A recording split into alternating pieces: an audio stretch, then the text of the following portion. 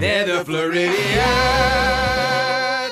You know, I have to say, I've lost money at a casino before. Most people who gamble at a casino, we lose money, even if we win some money.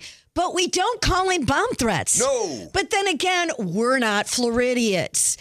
Because this Floridian, yes, she decided that she would call in a bomb threat. She had lost almost $400 playing the slot machines, and that didn't make her happy.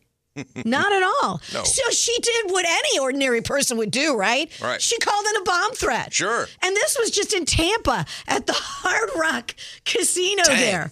She said, now she claimed after, of course, they traced her to her room at a Clearwater Beach hotel. So she must have driven like all the way back to Clearwater Beach because that, you know, the Hard Rock is not close to Clearwater. No. Right. So she must have lost her $400. She must have just got madder on the way home.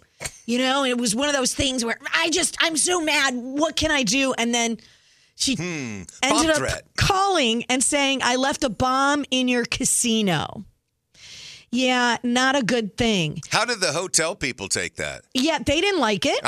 And she was caught. She's a member of the Hard Rock's Players Club rewards program. So when she called, her phone number was in the casino records. And that led her to being caught with it. So I'm just saying, if you lose money in a casino, I recommend you don't call in a bomb threat.